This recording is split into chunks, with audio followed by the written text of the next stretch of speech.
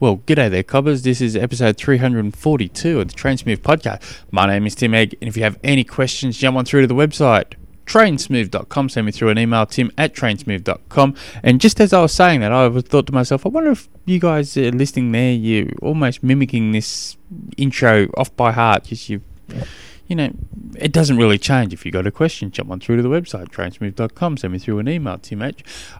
I really should come up with something a little bit more spectacular than what I've got. But anyway, it gets what we're trying to achieve through. Just Luke did the exact same thing. He jumped on through to trainsmooth.com. He sent me jump up on the homepage there. He submitted his question, just like all good Lukes do. He wrote, in episode 339, you talk about increasing run cadence. I have a similar problem, but with my bike. I average around 70 RPM, and I aim to get this to around 80 or even 90 RPM. I have a stage power meter, and my current FTP is 220. Yeah, so there's many things you can do to increase your bike cadence. You having a power meter, that's nice because you get to see some cool patterns, but you don't need a power meter to do this. You could just do it. You just need a cadence sensor, really. But so, for instance, so what's that? Your cadence, your FTP's 160, 220. So you're looking at 160. So if you set your bike up for on the indoor trainer, and you set your power for, let's call it 170 watts, and you just keep the bike in that same gear in the same cadence the whole time, and because you're not used to it, let's call it 90 RPM. You're riding at 90 RPM at 170 watts, so you're just riding, boom, boom, boom, boom, boom, boom. It's gonna feel, you know. You should be able to hold those watts, you know, pretty well all day, but because you've got a completely different cadence, your cadence is 20 RPM higher than what you're used to. You're gonna, you know, your heart rate's gonna elevate. You're gonna be thinking, "Crikey, I'm not gonna be hold this for too long. This is gonna really suck," because you're just not used to this high cadence.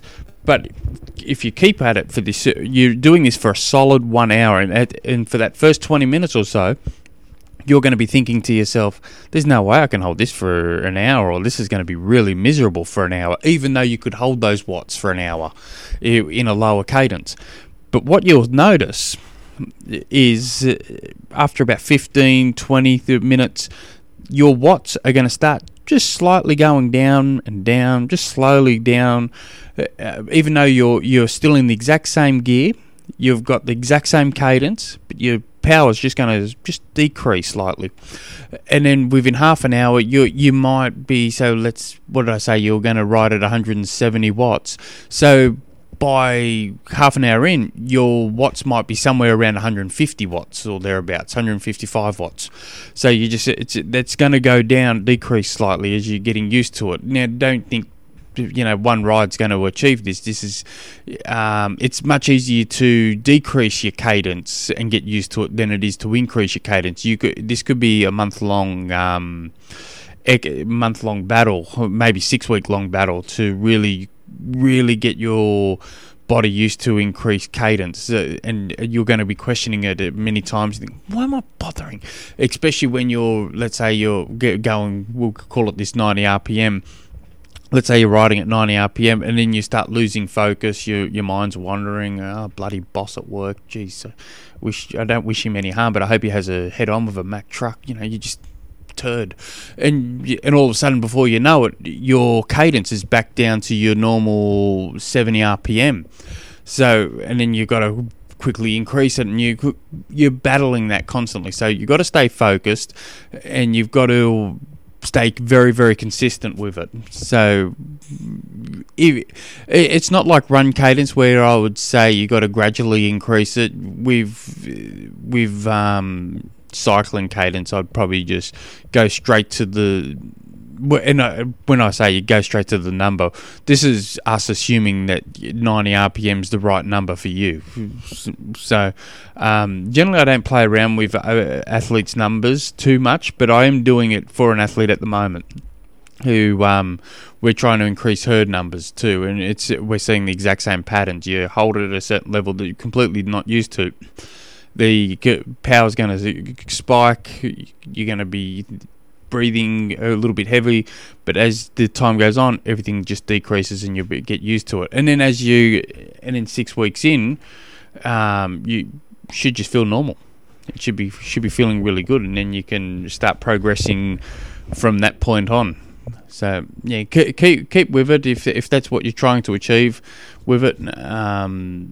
Keep with it. Also, you can do active cadence sessions where you're constantly going up and down your cadence. So you can do, let's say your FTP's 220. So let's just say you're doing again 170. We'll call it 150 watts for 5. We'll do it like this. Your first round's going to be 150 watts. Your second round's going to be 160 watts. Your third round's going to be 170 watts, and your fourth round's going to be 180 watts. Something like that. Just play around with it. So it goes in rounds. So you're doing 1 minute at. You're doing 1 minute at 100 RPM, 1 minute at 70 RPM, 1 minute at 90 RPM, 1 minute at 75 RPM, 1 minute at 110 RPM, all keeping the exact same power or the exact same perceived effort if you don't have a power meter. And then you do 5 minutes easy at your normal cadence in between, and you're doing 4 rounds of that, and you're just slowly increasing your power. You can do that. That's a good little session to do, because it gets you used to cycling outdoors, especially when in rolling hills and things. So if you guys have any other questions, jump on through to the website trainsmooth.com. Until next episode, hooroo.